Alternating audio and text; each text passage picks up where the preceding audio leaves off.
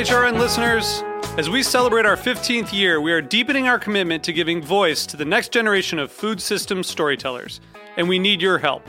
Our internship and fellowship programs help activate new possibilities for underrepresented and underestimated young people through experiential journalism, audio engineering, and production training. Through these unique programs, HRN helps food equity stewards build essential workforce readiness skills that expand their potential and foster economic mobility. Please consider supporting these critical programs. And with a minimum donation, you can be entered to win a dinner for two at an amazing restaurant in one of 8 cities and tickets to a concert at a great venue in one of those cities. We have incredible partners across the country who have donated, as they also share our passion for helping to educate the next generation of food systems storytellers. Check out heritageradionetwork.org/15 to donate and enter to win today. That's heritageradionetwork.org/15 to donate and enter to win today. And make sure you donate before March 31st. Thank you. Today's program is brought to you by Korin, a supplier of Japanese chef knives and restaurant supplies. For more information, visit Korin.com. Hi guys, I'm Jamie Oliver and you're listening to Heritage Radio Network, a member-supported podcast network broadcasting over 35 weekly shows live from Bushwick, Brooklyn. This year, HRN is celebrating 10 years of food radio. How amazing. For the past decade, they've been taking you behind the scenes of farms, restaurants, breweries, school cafeterias, and so much more. It's been 10 years, and they're just getting started. Learn more at heritageradionetwork.org.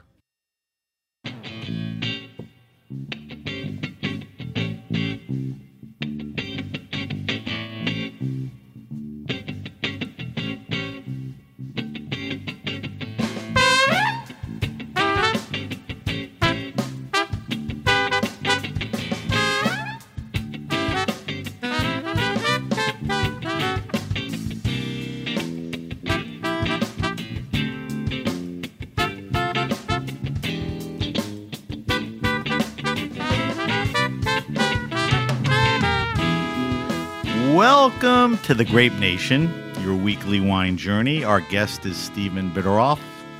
We'll talk to Stephen about Riesling Fire, Von Boden. We'll talk to him about his love for Teutonic wines and more. For our weekly wine sip, I don't know what the hell we're going to taste. Stephen brought in a bag of wine, so we'll drink through that during the show. I'm your host, Sam Ben-Ruby. Stay with us for the Grape Nation on the Heritage Radio Network. We bring wine to the people.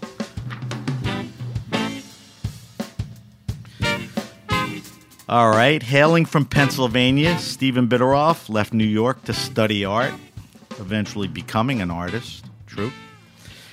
His love and interest in wine brought him from art to wine, working in retail and ultimately wine importation.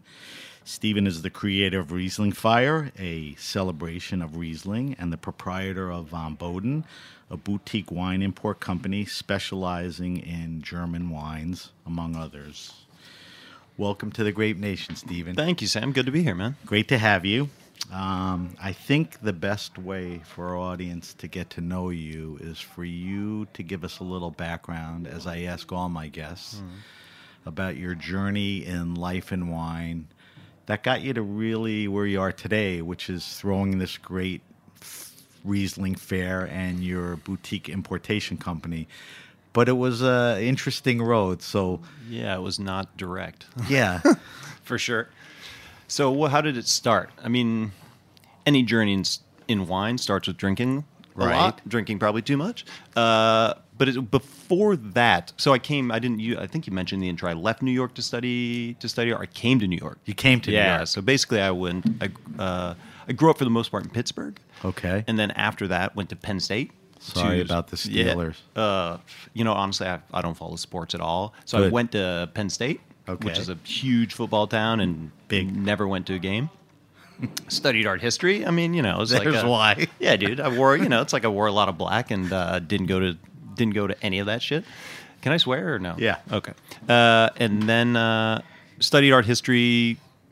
The plan, so far as I had a plan, was to get my PhD in art history. I went to Chicago. I did an internship at the Art Institute of Chicago. I came to New York specifically to study contemporary German painting with one very specific professor.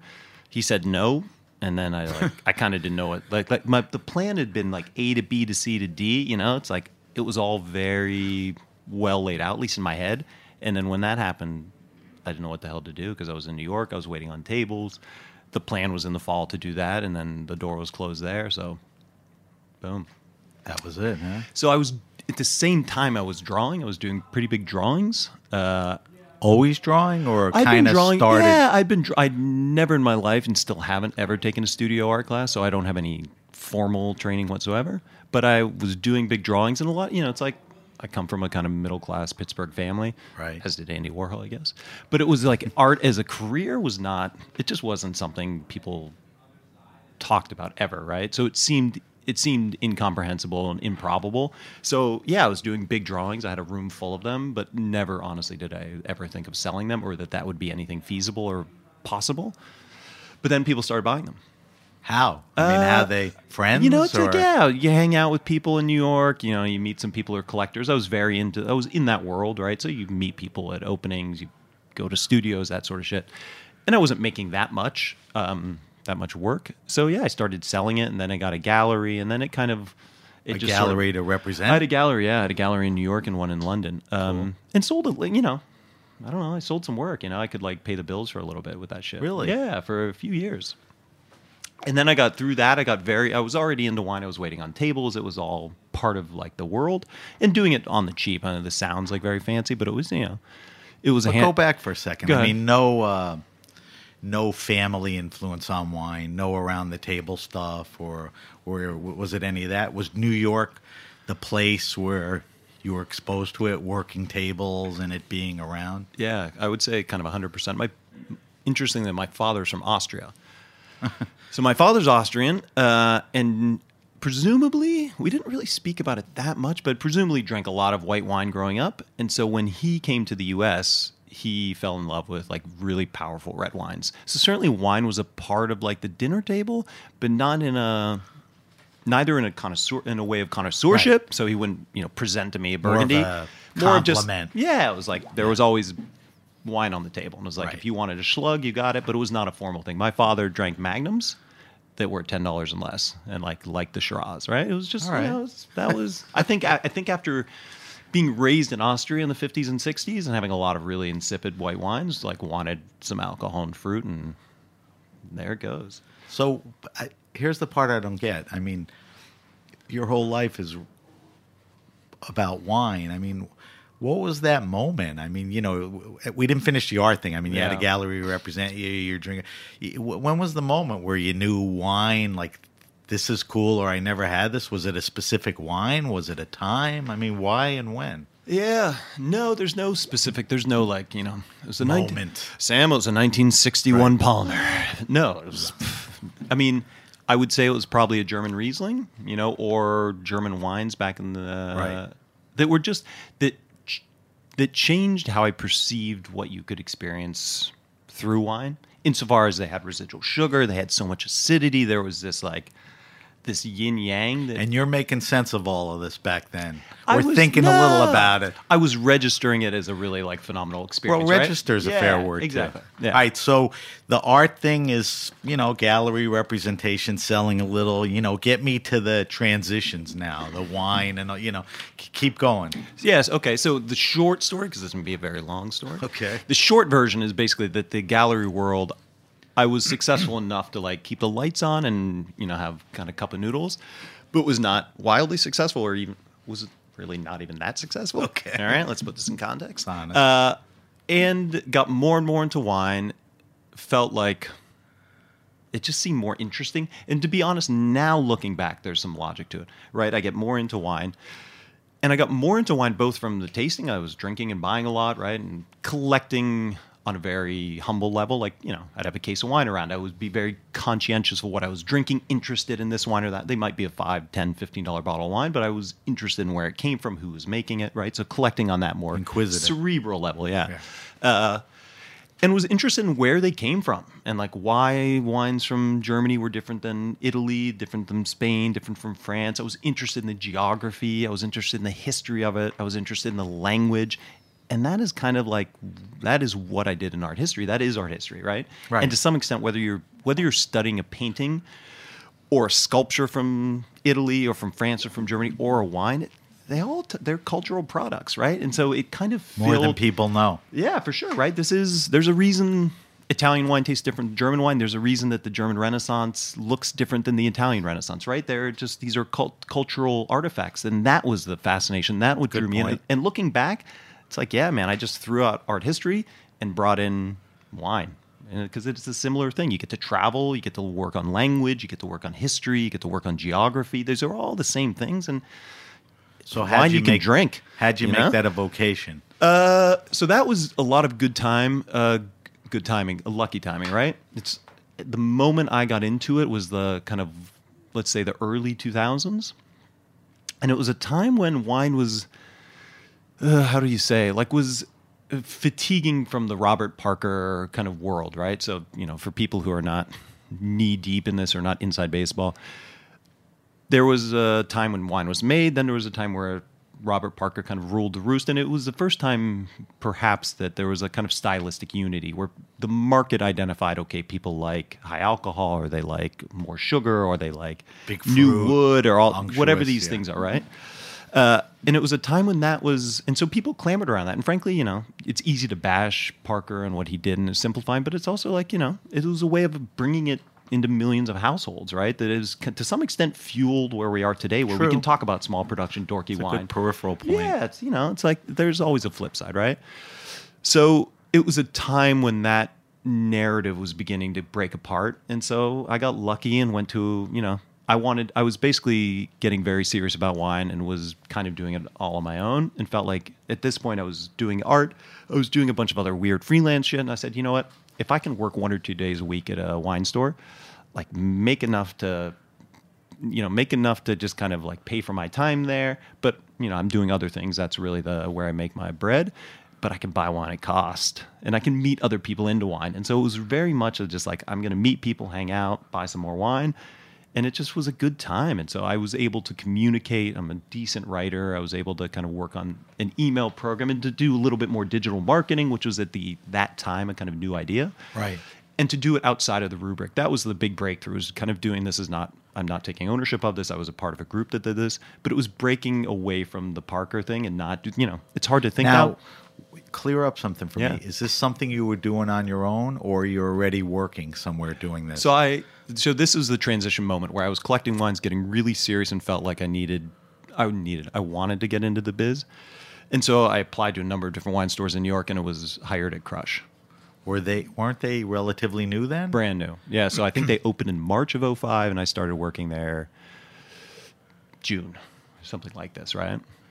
And from the opening, because if you go in there now, they're pretty committed to some, interesting wines and depth and all of that.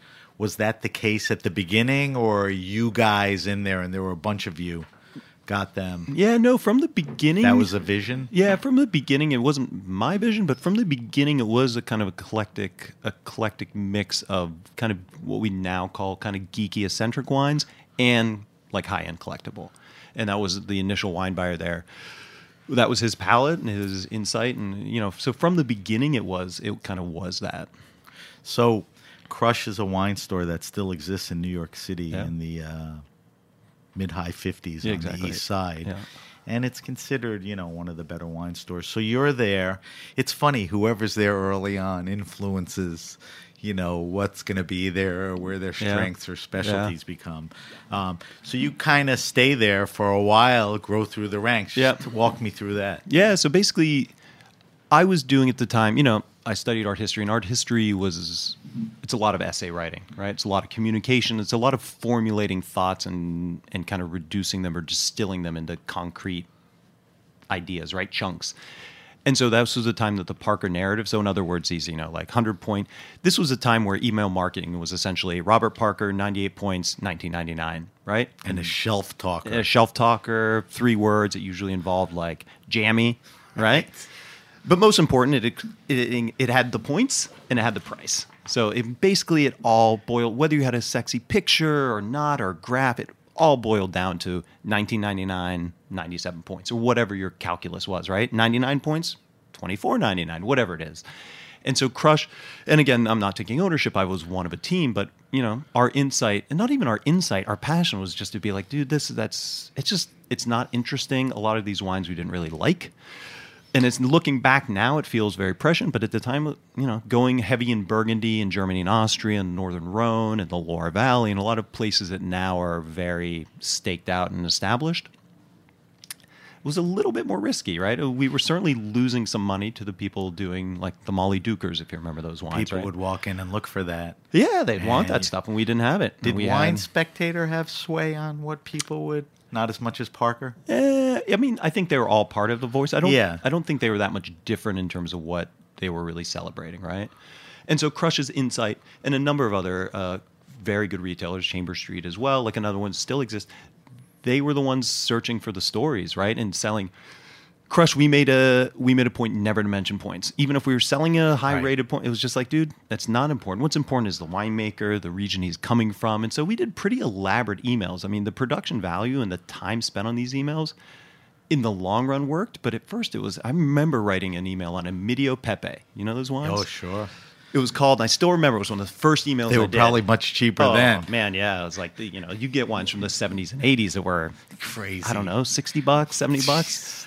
But I remember working on this email, and we had a whole thing of like, where is the region and the grapes and how they do this. We had sidebars, pictures. I still remember the title was Ballerina in Boxing Gloves.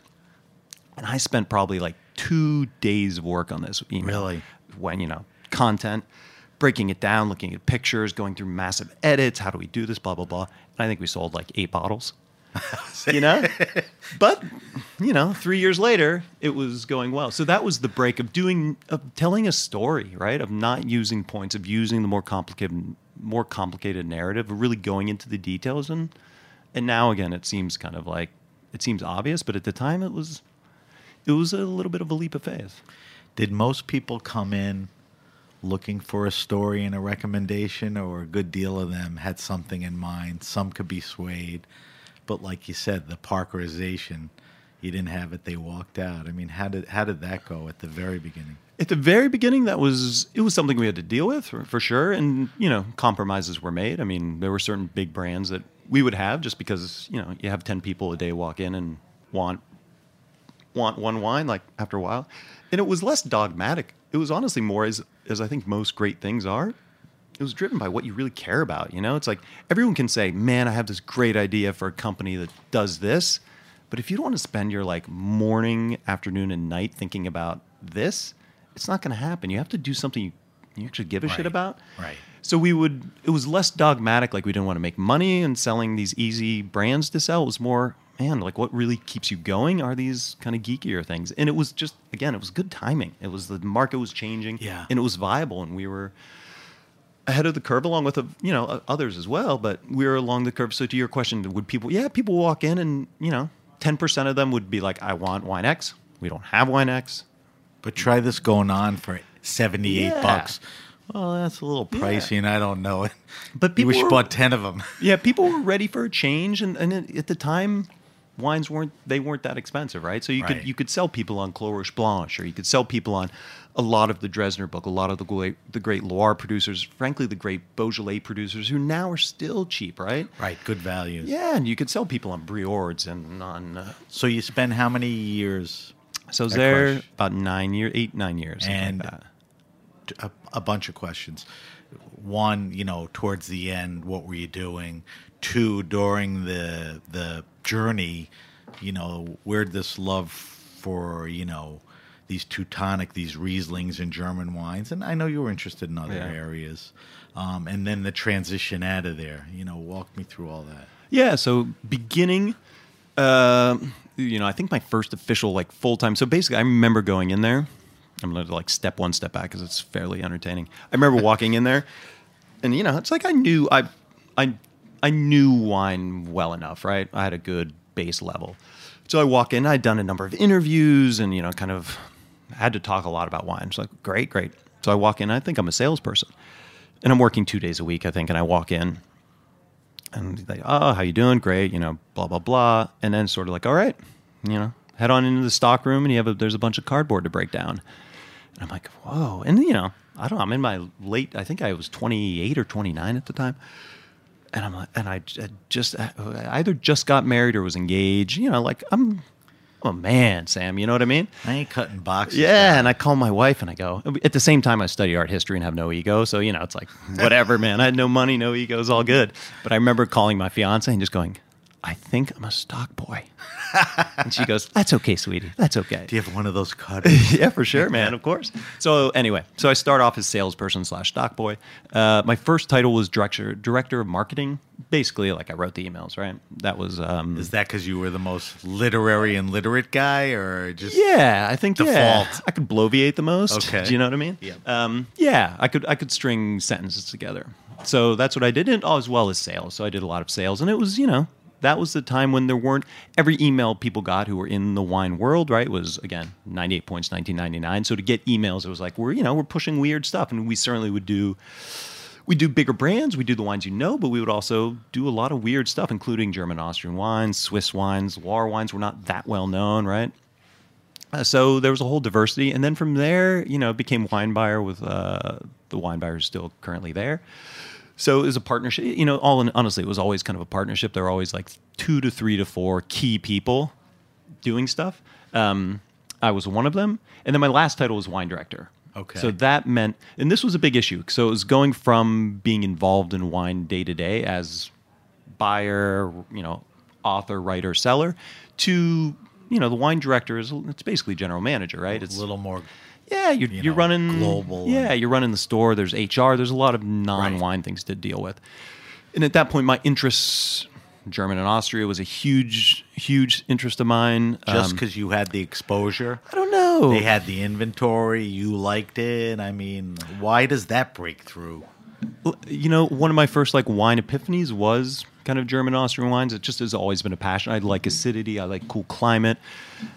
Germany specifically, in the Mosel, even more specifically, have a direct connection to land and to history, right? It's very much Burgundian, so it's a monastic culture that very much detailed the vineyard sites and everything else over hundreds of years. So there's just a lot, for a geek who wants to read books, there's a lot of raw material out there, and I like the wines. So it seemed like a natural fit. I also like the underdog, you know what I mean? It's... In terms of starting an import company, it's like, man, the world needs another French importer, it needs a hole in its head. Right. And there's a real dynamism in Germany right now, in Austria as well, and a lot of these countries, right? In as you go further east, in Hungary and Slovakia and a lot of these places, and they need champions. You know, it's like these other places don't. So I felt like with my cultural connection there, I speak German, fairly well. I'd studied the culture there. I still have my father's entire family still lives in Vienna. I still have a decent amount of family in Germany. It just felt like this is probably the battle I should choose. And some of it, I'm not a religious man, but some of it was spiritual. It's like I'd gone to Germany a number of times and I've been to a lot of wine regions, but there is something about walking through the Mosel where I'm just like, you know what I mean? There's a buzzing, everything works. You're like, I'm probably meant to be here. So you're at the store 9 years. And you're starting to talk about that transition into why and how you became an importer. Tell me. So here's your love for German wines. There's a connection that's very deep emotionally, all of that stuff. How do you get from working in retail to really going out on a limb and start an importation company? Yeah, I was lucky. So there was so to set the context here, right? German wine, if people know it at all, they think of the kind of 70s Liebfrau milk, Blue Nun, right? All that shit that's mass-produced. Not even Riesling. Yeah. It's all, sweet, mass production, commercial. It's a stable consumer product, but it's not necessarily an agricultural product. It's not necessarily a product that's reflective of the deeper culture there. And it's also, Germany, it's one small part of a really wide and diverse wine culture. And the Germans are very good at, focusing on what works and learning to kind of to mechanize it and to increase it, right? So sweet wines were sweet wines of the 70s. You know, the Liebfrau milk was the natural wine of the 70s, meaning it was the hip thing to do. Everyone wanted it. It was the cool wine. I talked to a number of importers. It's crazy. Who were starting in the 60s and 70s and were like, dude, you had to have German wine was like the $8 Montepulciano, man. You had to have that. That's what kept you like. That's what kept the lights on where you're trying to sell hard shit like Burgundy, right? And Piedmont, right? You had the German wine, pay the bills, keep the lights on. That was your bread and butter. And then you could like dabble in hard to sell shit like Northern Rhone and Burgundy and Loire, right? But here's what I don't get. It disappeared. Yeah. I mean, fashions do, right? Anything that... But I mean cold. Oh, yeah. You know, nobody... It's... You know what happened? It's one of these things. It's the quicker and the more dominant a force is, the quicker it goes down, right? Anything that rises, anything that shoots straight up, falls right to the ground. And it was a stylish thing within German wine, within the deeper historic context of German wine. Sweet wines are a part of it, but they were always a rarity. They're not easy necessarily to make, and they're more subtle wines. And so in the 60s and 70s, though, you know, it was a convergence of technology and everything else that they could all of a sudden produce mass quantities of these wines. So that has to be one of the reasons for the misconceptions people have about, you know, German wine. I mean, Liebfraumilch is not Riesling, but Riesling is prominent. So they're like, I don't like that. Yeah, so, 100%. Yeah. You know, so you kind of push people out of that. So go back. So you're leaving the store, and I was trying to set the timing and opportunity for you to transition, right? I was trying to set the context of wine just because that was the German wine, right? That's what everyone knew, and that's one small part. And there's a huge diversity of grapes, of styles, of regions, of everything, right? And there was a small import company called Mosel Wine Merchant that had been started roughly the same time I was at Crush. So let's say, you know, 06, 07, something like that.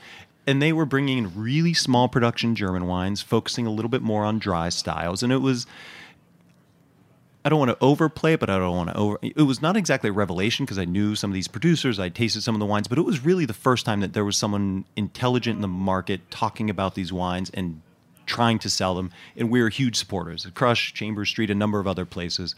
Really, and it was a really, really small boutique import company that had a good business, a good arc, but it was a smaller company. And then finally, the people kind of running it decided like that was for a number of reasons. I think the business was fine. It was more just they wanted to do other things, and so it kind of stopped. And so a number of the producers that I'd been supporting through this import company all of a sudden didn't have representation. And it was really about a time where I never thought necessarily about importing wine. That, you know, it's like I didn't wake up one day and it's like, I want to import wine. I had no idea like how it works. I frankly still don't. But what I did know is that I wanted logistics. It's logistics, man. It's just like, you know, moving containers and that shit. Yeah. Oh man, it tires my brain. But I did know I wanted to be close to the growers. I'd done by this point a number of trips to Europe and a number of trips to wine regions, and like to me, walking through the vineyards and meeting, like, they are the rock stars. They're the people. You didn't want them to be unrepresented or left behind, right? Yeah, it's just a really, you know, who knows why. You know, I could try and ascribe poetry to it, but you meet people, and I just knew I wanted to be close to the growers. And, you know, other people, and this is not judgmental at all, but other people in the business, you know, like the service element, right? They like, there's adrenaline in that. Other people like, in the retail game, you know, making the big sales and bringing, you know, these rare tranches, like, and I like all those things, but to me, being near the growers was a really like got me going. And so when the small import company decided to give up, I knew a lot of the producers. I literally happened to already have a trip booked. This like sounds too good to be true, but it's absolutely the truth. The week that the person told me the company was closing, I was going to Germany in a few days. So you connected with the portfolio. And you know, initially it really was like, I want to keep you guys in the U.S. market. I know a bunch of people. I know a bunch of SOMs. I know other retailers. Like, let's just keep this going. And naive, maybe, in the sense that, like, I don't want these people not to be in the market anymore. And sure enough, I go there. I talk with them. Everyone's like, great. And I'm like, listen, on the positive side, I think I know your wines probably better than anyone else does. I was your biggest customer by country mile, and they all know this. On the downside, like, I have no idea actually how to import wine. The business part. Yeah, nor do I actually have a company or anything. But did you did you reveal that to these guys? Yeah, or you they kept knew. it aside? No, they knew I was at Crush. They knew me as Steven. No, but did you reveal like, okay, I'm willing to represent you, stepping from Mosel, but honestly, I don't know how to get the wine out of here. And you for told sure. them all of Yeah, that. They weren't absolutely. like, so why would I go with you? Or they were like, we'll figure it out. Yeah, some were. Okay. For sure. Honestly, this is the naive part, right? So I go there just thinking like, not that I'm the savior by any means, but like that I'm going to give them an opportunity they're not going to have, because otherwise, like, no one cares about German wine. And sure enough, like, some pretty serious people end up showing. So all of a sudden, I'm talking to growers, and they're like, yeah, that's interesting. I'm giving my whole spiel, like, listen, man, I know the wines. I love the wines. I want to sell them. And they're like, okay, well, we have a meeting tomorrow with Louis Dresner. And it's like, wait, who? Oh, boy. It's like, all right, well, I'll take stage door left here and just exit now. Stay in touch. Yeah, exactly. Yeah. So thank you for the opportunity and blah, blah, blah. And so at the end of the day, I did okay. A few producers went with Louis Dresner. There was a few other importers there that, picked up some growers as well. But I started with Lauer, Stein, and Weiser Kunstler were the first three.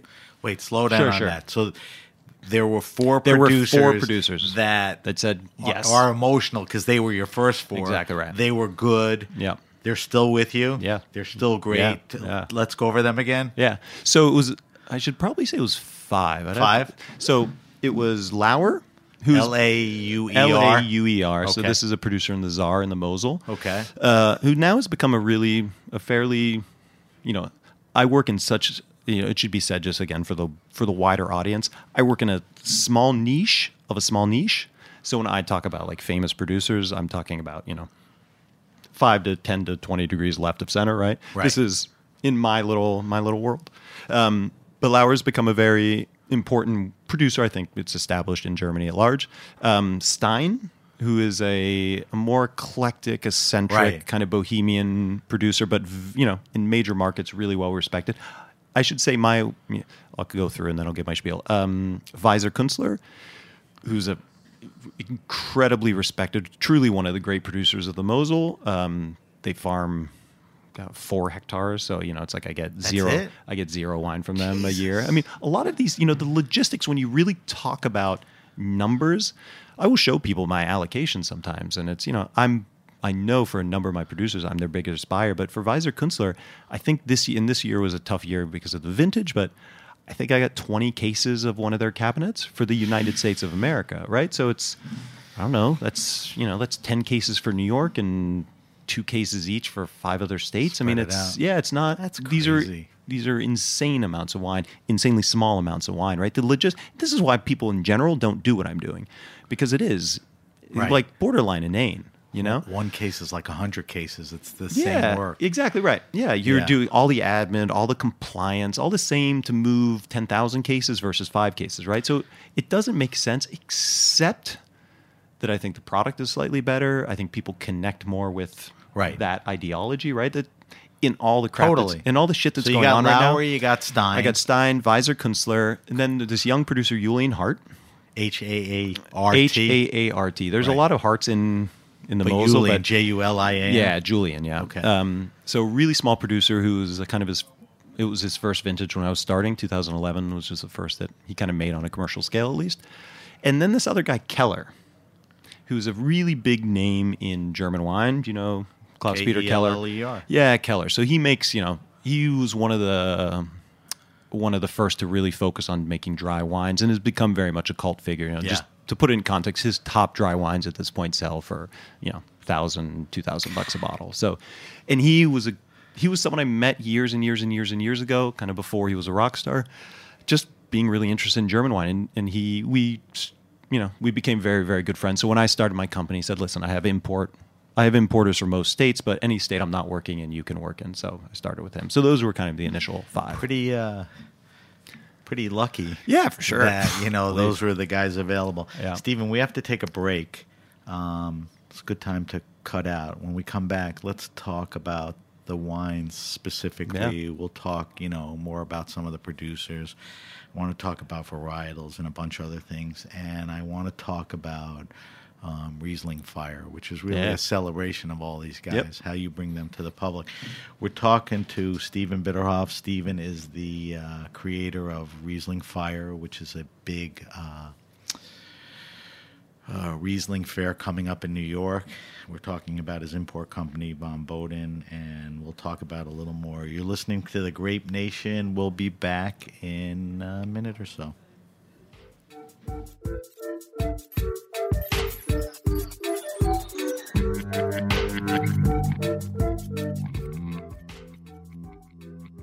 Today's program is brought to you by Korin, a supplier of Japanese chef knives and restaurant supplies. Korin is proud of their Japanese culture and traditions, but they want you to know that their products are not just for Japanese restaurants. Their knives and tableware bring out the best qualities of food from every culture and fit into every restaurant from French to Pan-Asian to American. And that is why they're located in New York City, where people from every country in the world come to eat.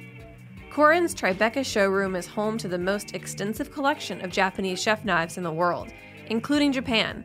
Stop by to view their exquisitely designed tableware and the rarest natural sharpening stones. They have a whole range of knife services from repair and rust removal to reshaping and realigning. Korin is dedicated to this ideal, bringing the highest quality Japanese design to your table so you can experience the unparalleled quality of Japanese craftsmanship in your home or restaurant. For more information, visit Korin.com.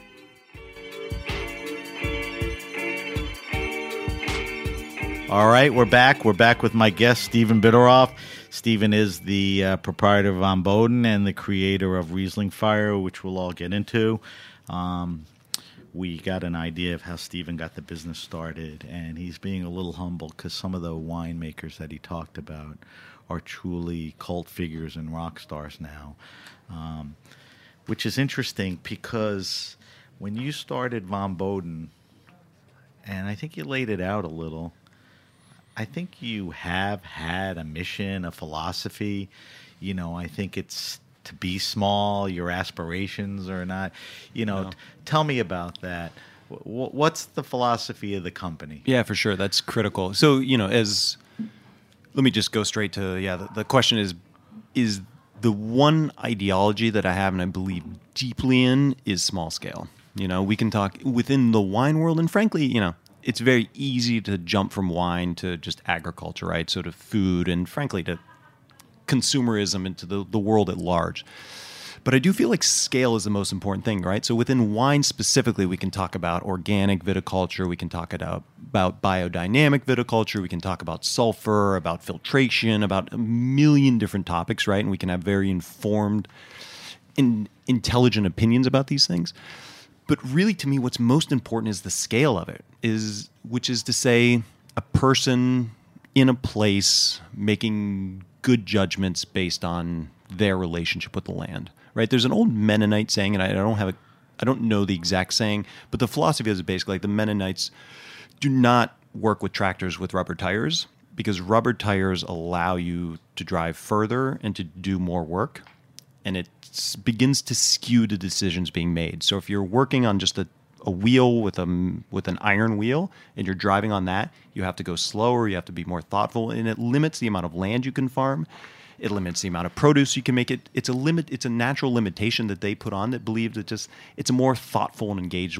So those are the type of producers. Those are the type of producers. That are important, and based on what you said, they're not jumping on a tractor and doing 28 hectares. For sure There not. are small producers that are very connected to the land. Yes. We forget it's an agricultural product. Exactly right. Yeah. So that's who you. That is, and this goes across. So the majority of the book is the heart of the book is in Germany for sure. That said, I have producers in Austria and France, and now a few domestic producers as well in the U.S. And that is the one correlating tie is that they are all small producers, and that is the philosophy for the producers. Exactly right. They all buy exactly right. And it's not to say too that you can't make good wine on, and frankly, even great wine on a larger scale. I don't know that it's the relationship I think is best to have with the universe, nor oftentimes does it make the most interesting wines. Again, we can get very meta on all this, but what do you really want in a bottle of wine? You want it to be delicious. That's important. Right. But frankly, I'd rather have an okay wine from a good human being than an awesome wine from Satan. Yeah, just to make it I make think, it blatant, huh? I think there is a movement towards that. I mean, you I and hope I so. are sitting in a studio in Roberta's, which is ground zero for an eye towards, natural wines and all of that. Sustainability, a recognition to the grower and all of that. So we're in a good place that way, and I think that's, important for what you're doing.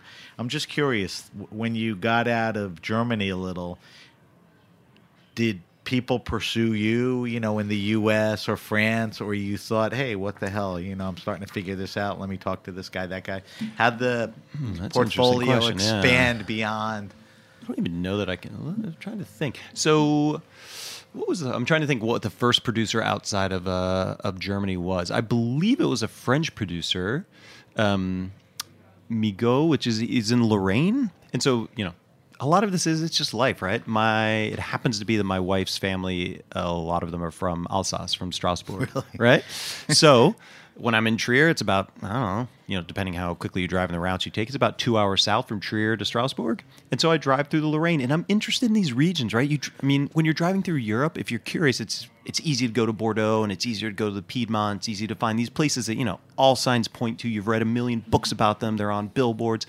But wine was a product and is a product that's produced in a million places by a million different people. Unbelievable. And the ones that are famous for reasons that may or may not have anything to do with the quality of the wine, right? They may be close to a river. That tends to be, historically speaking, the reason why places are famous. Like the reason that Bordeaux is a huge product historically is because it's really damn close to a big river. And it's the same with the Mosel, right? And Burgundy was in the shadows for a long time because it's harder to move. That's a bigger point. But the point is that there's a lot of little cultures, and some are celebrated and some are not necessarily based on the quality, but just based on, historical factors that are in someone's control or not. So the Lorraine to me is wildly interesting. The Lorraine, for people who don't know, is it's a large swath of France on the eastern side, kind of above Alsace, basically heading east from Paris, right? And it's this whole area. It just was a huge viticultural area. There were 2 world wars that were fought basically in this area, switched back from France to Germany multiple times. There's bad phylloxera there as well as in lots of parts of France, but it had a lot of things that really knocked it down. And so there are not many acres under vine anymore, but it's also, because of this, it's also one of the cheaper areas to live, right? It's one of the cheaper areas to make wine, to buy vineyard sites, and there's real terroir there. So I would drive through this area. Found a producer. Yeah, so I found a producer. It was recommended by... So you were intrigued and interested in the area. Oh, for sure, yeah. Kind of hit the road and let me see if I can get one of these. There were, when you really get into this business at the level I'm at, it's not like I'm at a very sophisticated level, but I spend a lot of my time talking with people, right? And Psalms tell me things, retailers tell me things. People travel a lot and they go, man, I was at this place and this wine was great. You should look into it. And I kind of have a little flip book and I keep this stuff in. A lot of good intel. Yeah, and so it's I go visit them, and 1 out of 100 tend to be what people say they are, right? That's great. Let's talk about, like I said when we took the break, we could talk about this stuff for 5 hours. But let's talk about the grapes and the varietals, that make these wines. Germany has built a reputation on the greatness, really, of a single grape. Yeah, for sure. What I want you to do is discuss other grapes. We talked about Riesling, and we know Germany's built around Riesling. But I think we're at an exciting point, where other grapes and producers are starting to spend time with these grapes. So let's talk about Germany beyond, Riesling. What's happening? What's good? What's in your portfolio that you feel is important? Yeah. Okay. So I would say, let's begin that discussion with saying, in the great hierarchy of the wine world universe, right? Many people, and I'd probably be one of them, will say that Riesling and Pinot Noir are at the apex, whether they're the best or it's these are questions that I'm not very interested in, to be perfectly honest, but they are close to the apex, right? These are very noble grapes with deep histories. They can age. They show sight very specifically. These are among the gods of the grapes, right? That said, diversity. You don't always want to listen to Beethoven. Sometimes you want to just chill out and listen to Zeppelin. A little Zeppelin, or I don't know, the band down the street, right? That just has a good little tune. And And so there's different places for all sorts of things. And Germany, as with France, as with Italy, as with Spain, has a wildly diverse region, right? These are all little farming communities that kind of found their ways over centuries, and then there was more travel, there's more communication, and they blended a little bit.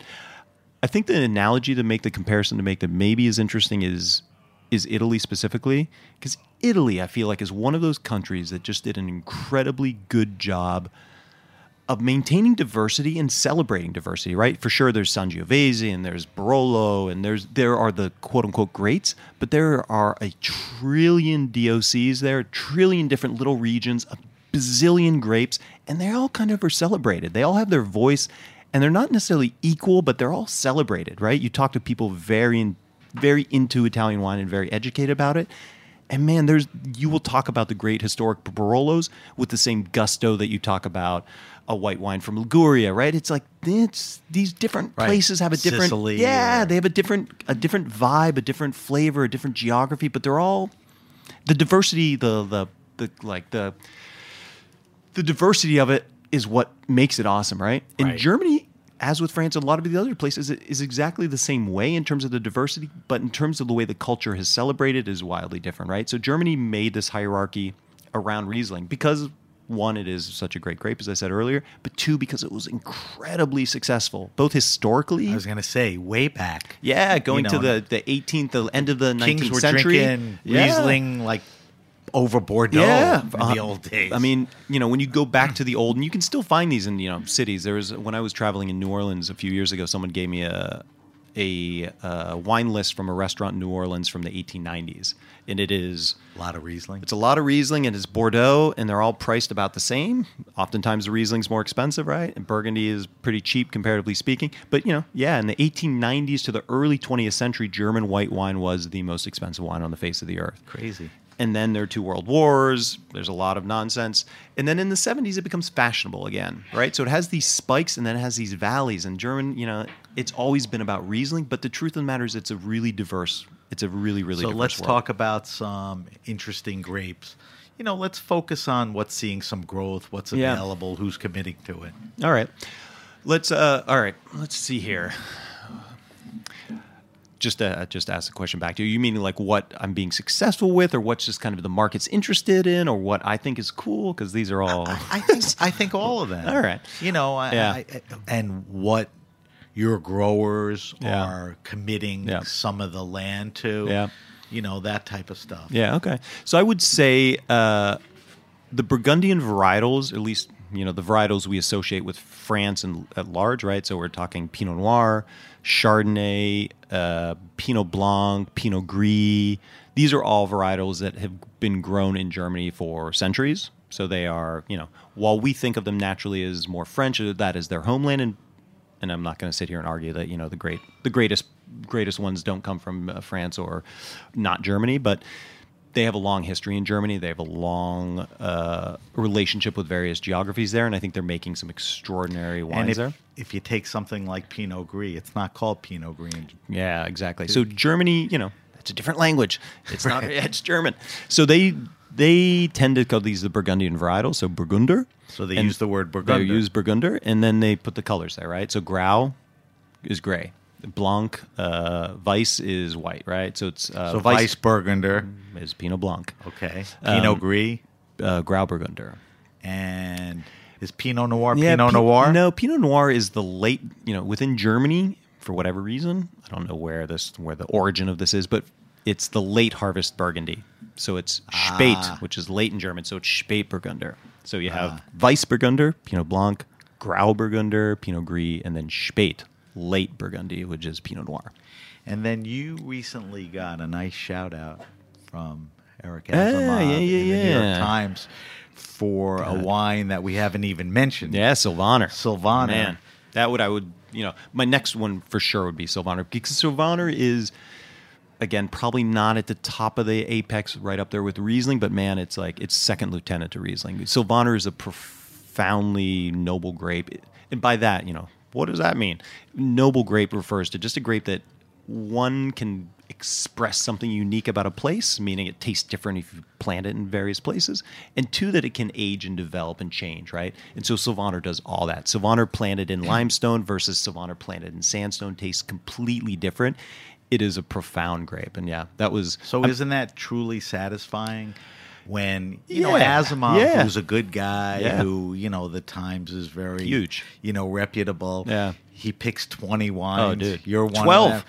Was it 12? Yeah, well, there's two articles, right? Yeah, you're right. There was an article about Sylvaner that came out in the fall. Right. And the whole premise of the article was, why doesn't anyone care about Sylvaner? Right.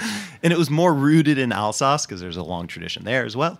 And they mentioned Vetter, so this producer I work with. But the whole thing was, Sylvaner is so incredible, why doesn't anyone drink Sylvaner?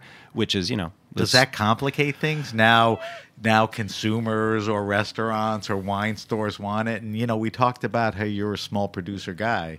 Yeah, these things, the wine world and the momentum of consumers and wine stores and restaurants is, it's a big ship. So you turn the wheel a little bit, and it's not like it turns on a dime, right? It's over time. So I'd be lying if I said, one article...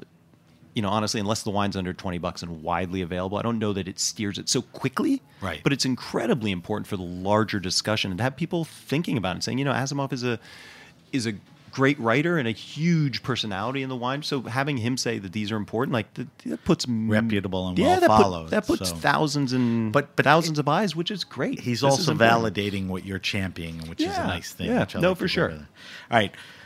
We have about 10, 11 minutes left. Man, come on. We got to jam in a lot of things. So I want to move into 3 areas. One, I want to talk about Riesling Fire. Yeah. 2, I want to subject you to our wine list, which is 5 questions. All right. And 3, if we can, let's just pick one of the wines you brought in, taste it, talk about it. Yeah, cool. And, get on it.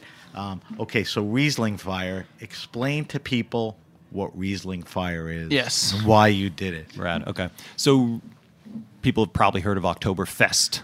Right. So fest in German is like a party, and a fire, it's spelled F-E-I-E-R, fire, is a celebration. It's a little bit more of a formal term, right?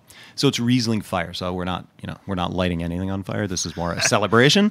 So basically it was a way of, there's a number of events. I founded it about 7 years ago, so it's been some time. And back then, there were already a few events, La Palais probably being the most famous. That is, it's basically, it all comes back to a harvest celebration, right? When the harvest was brought in, everyone would get together, thank the gods, thank whoever you thank for these sorts of things, have the bounty of the harvest there, and bring out really nice bottles to share with the community, right? So it's 2 things. It's one, a celebration of the bounty, of the harvest of a year, spent circling around the globe and celebrating what happens then. And 2, of sharing, of bringing things that are really special to you and opening them with people who you understand will be special too.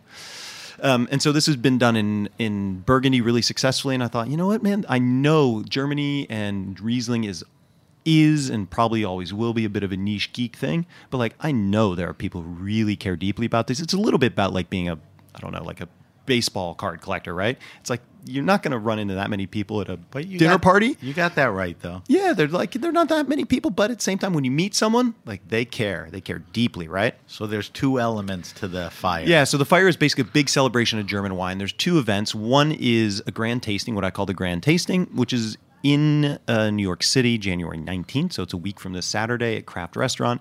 And it is all the growers that are coming in. This year it is from Germany and Austria. There's about, I think, 12 or 11 growers from Germany and 3 from Austria.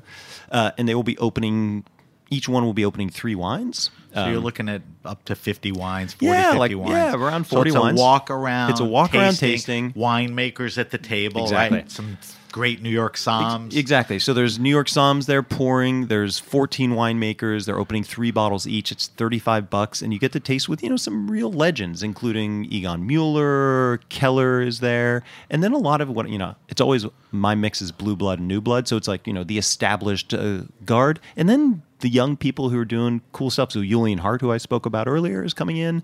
Ava Fricke, who's a young woman in the Rheingau, is making incredible wine. She'll be there. So it's a lot of it's a diverse group. It's neither, the old school aristocrats nor all the punk rockers. You're not getting a collection in a room like that. It's to taste for, what'd you say, $35? It's ridiculous. January 19th, so a week from this Saturday. And then in the spirit of La Paulay and the harvest festivals. You do a big dinner. Exactly right. So then that evening, so it's basically a one-day event, right? Right. So during the day, it's this, tickets available now. I think the 2 shifts still available, or something like 1:30 to 3:30 or something like that. There's tickets available for the walk-around tasting. Yep. There's multiple shifts. Exactly but a right. few are We still do, available. Exactly, yeah. So and if all the people are interested, they can move right. on that. Yep, and it's all RieslingFire.com, so Riesling and then FEIER.com. Now, what about the dinner? So the dinner then that night is with all the growers as well, and this is 10 people at a table. There's 14 growers, so 140 people total, and it's just everyone brings the greatest wines they have, and we crack So there's them open. wine there, and people bring wine. So all the growers bring kind of rare wines from their cellars, and then the collectors and people guests bring are them. encouraged. It's no one checks you at the door, right? But it's encouraging. It's all in the spirit of sharing. And honestly, and this happens to me all the time. It's like you buy a really nice bottle of wine, but like you don't want to open it on Tuesday by yourself or someone who doesn't care. It's like this is the opportunity to open those bottles that people. You want to share them with people who care, and in this room, are there a few tickets left for that? that? There are a few tickets left for that as well. It's at Reynard at the Wythe Hotel. Right. Yep. So if you can make it to Brooklyn that night, January 19th. And you will taste German wines that these guys pull out serious, I've had a number of German producers, including Katharina Prüm from the famous estate J.G. Prüm, Egon Mueller, Keller as well, who just said, I've never seen this much great German wine in Germany, let alone outside of Germany. So if you love German wines, Riesling Fire is really a well-curated collection by a guy who's very passionate about it. You could do the tasting, you could do the dinner, you could do both. RieslingFire.com, exactly right. RIESLING FEIER. Yep, FEIER. Yep. All right, so that's what is now Stephen's annual event. All right, let's buzz through the wine list quickly. I got 5 questions. I ask all my guests this. Don't overthink these. Don't overdwell on I it. got you. All right.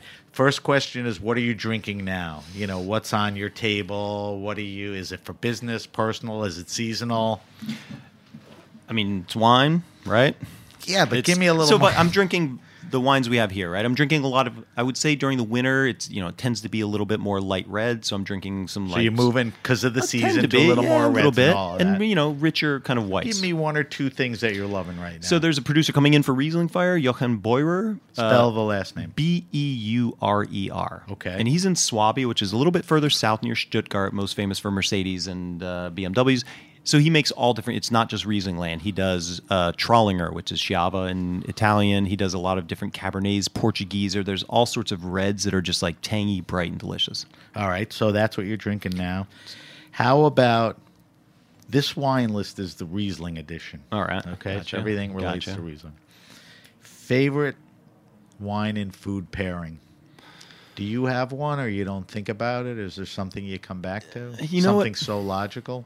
Yeah, I would say in general, and something probably counterintuitive for people who aren't knee deep in this stuff, is dry Riesling, which is incredibly high acid, really sharp cut with any kind of crudo, right? So whether it's like scallops, whether it's shrimp or even oysters, right? Anything that's a little crudo fat. Is a raw fish. It tends to be a raw seasoned, fish. Exactly right. It could have some citrus or oil in it. Because that fattiness, the acid cuts through it. And people, it's always like Riesling is good with spicy foods. It's like, well, dry Riesling is really good with... dry Riesling and a good fresh crudo. Man. Or even muscadet, man. Or muscadet. Oysters. Like crack open an oyster and... Put the muscadet away. So that's the German answer to champagne and oysters, or muscadet and oysters, which is good. Dry Riesling and oysters. All right.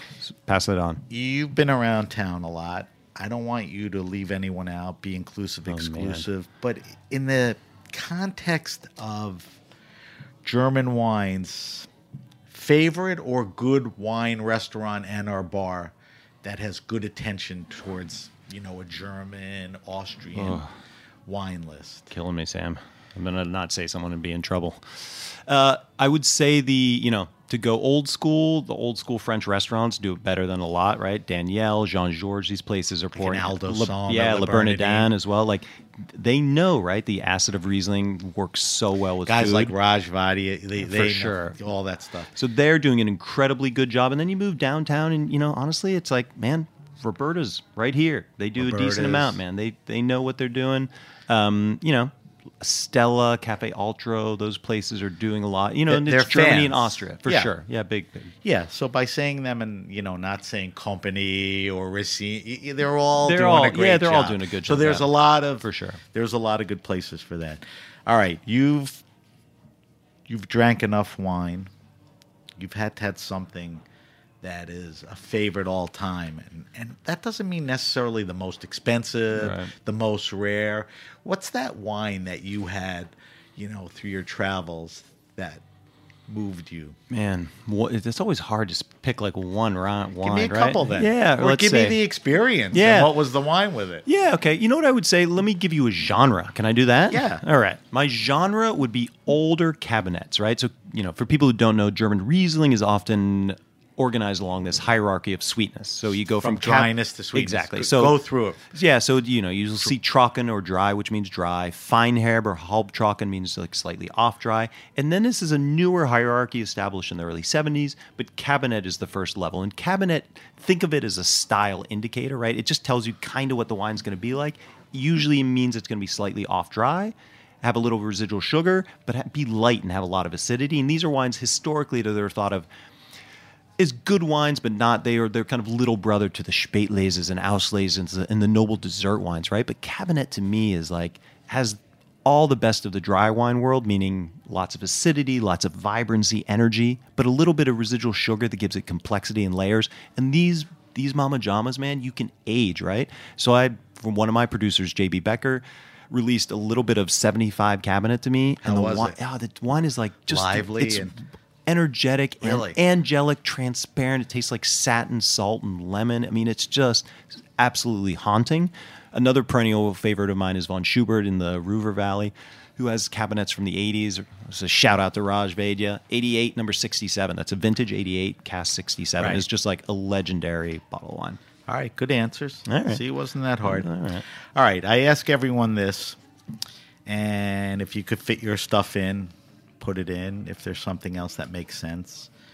What's the best Riesling wines we could buy for around $15-20 that are accessible, reasonable, a little cool? Yeah. Retail. Retailing 15, 20 bucks. All right, easy. I can do that. Yeah. So I would say I'm gonna start with Stein just because I think he's a really interesting You producer. can get Stein for about $20? Yeah, Okay. so he has two entry-level producers. So Stein is just Stein. It means rock Right. in Germany. And what's interesting about Stein is he's farming these forgotten lands in the Mosel. So he has really old vines. So for about, one is called Blauschiefer Trocken, just means blue slate dry. And this is a wine that's made largely from 80 to 90-year-old ungrafted vines, everything hand done, Wow. just incredible viticulture, incredible winemaking. And the wine is $18. And for no reason other than no one knows where this region, where his little part of the Mosel is. These are not famous vineyards, and German wine at large, right? It's silly. So give me one more.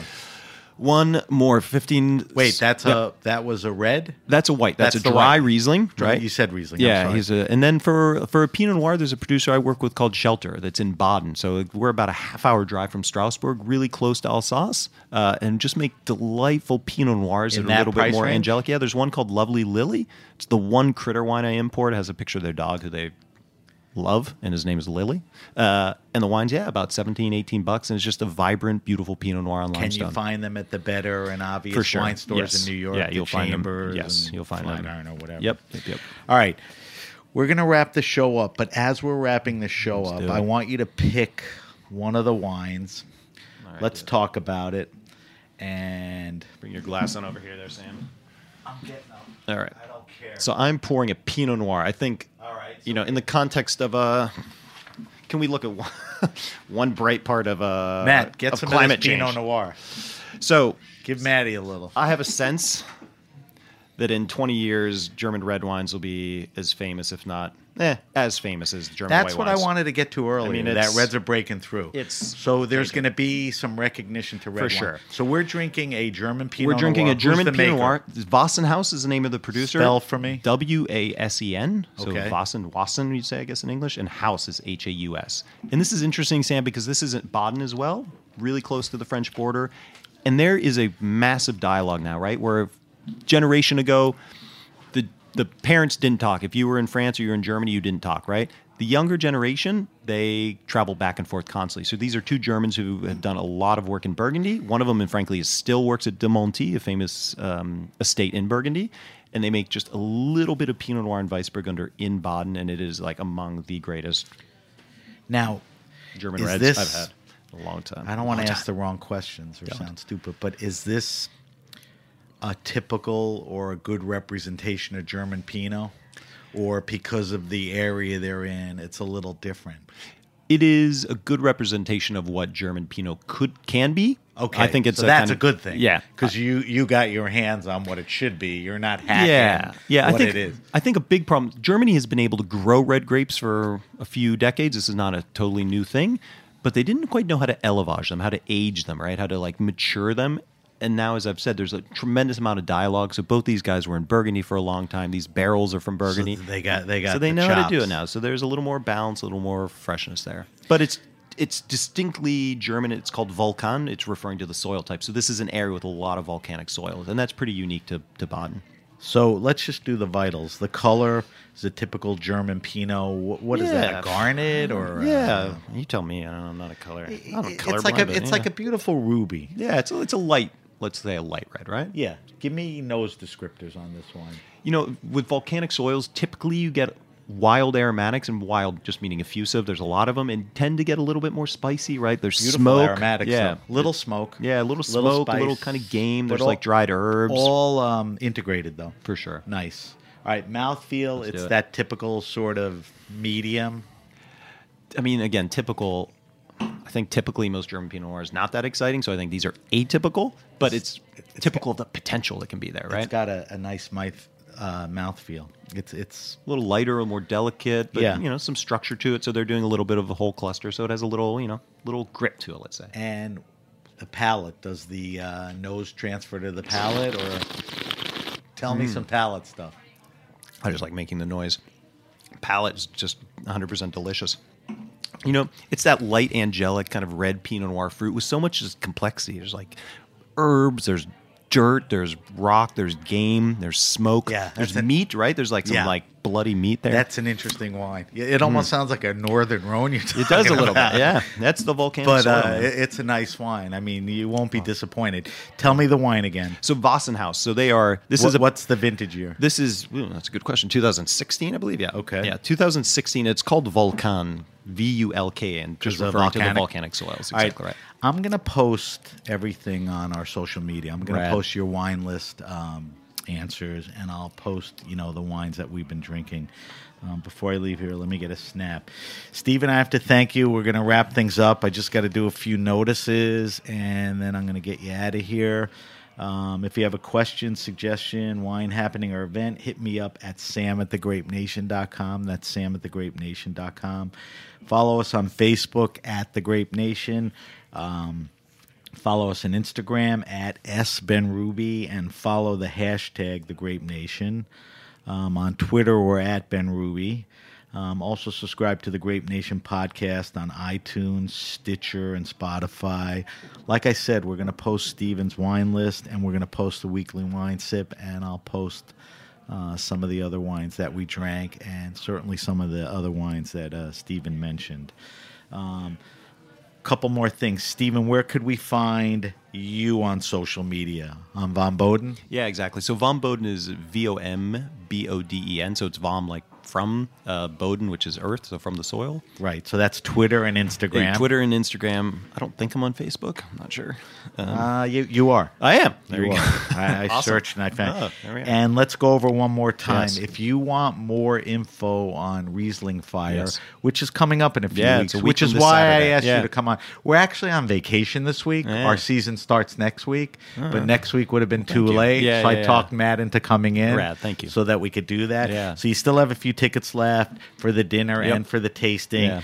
So, and let me make one heartfelt plea, if I may, Sam. Go ahead. Because for Riesling Fire, so it is a week from this Saturday, and the gala dinner will be, if you're into these wines, will be an experience you won't forget. It's it's $300 some bucks, so it's not nothing, but it's reasonable against all those other lalas, right? But if you're not into that, the grand tasting is just in the middle of the day at Craft Restaurant, which is right in Manhattan. It's easy to get to. It's $35, and you are going to be tasting with literally some of the greatest legends of German and Austrian wine.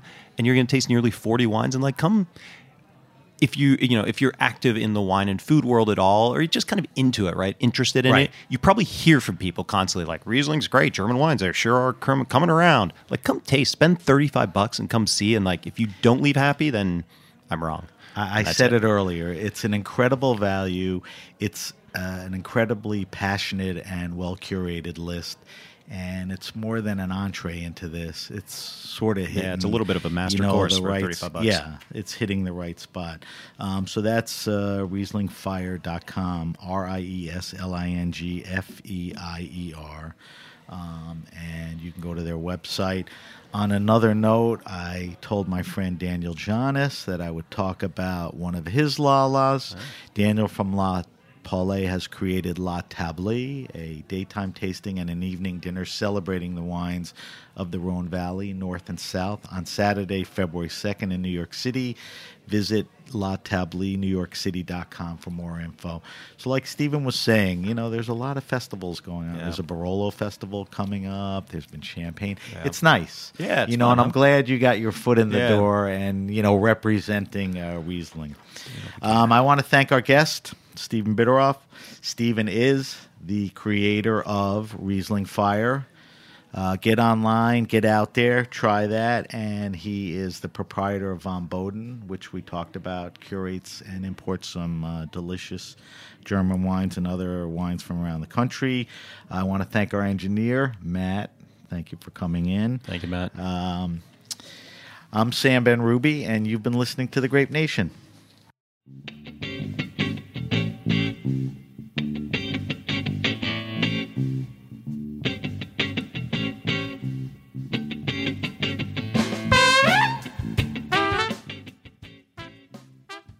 Thanks for listening to Heritage Radio Network, food radio supported by you. For our freshest content and to hear about exclusive events, subscribe to our newsletter. Enter your email at the bottom of our website, heritageradionetwork.org. Connect with us on Facebook, Instagram, and Twitter at heritage_radio. Heritage Radio Network is a nonprofit organization driving conversations to make the world a better, fairer, more delicious place. And we couldn't do it without support from listeners like you. Want to be a part of the food world's most innovative community? Rate the shows you like, tell your friends, and please join our community by becoming a member. Just click on the beating heart at the top right of our homepage. Thanks for listening.